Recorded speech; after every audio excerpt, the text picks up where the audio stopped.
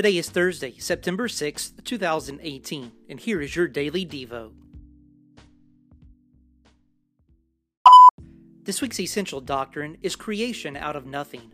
The Bible teaches that God created the universe, all things visible and invisible, out of nothing.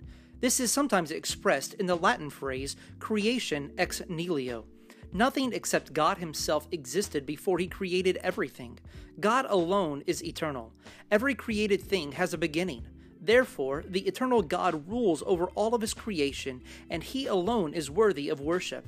Denial of this doctrine has implications for God's sovereignty over and providence in creation.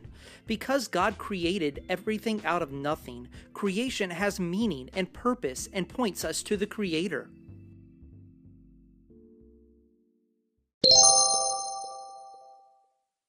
Thanks for listening to the Daily Devo. I would love to connect with you either on social media, or you can send me an email, adam@adamburton.net. Also, please share this, like it, send it to somebody who it might be a benefit to. God bless.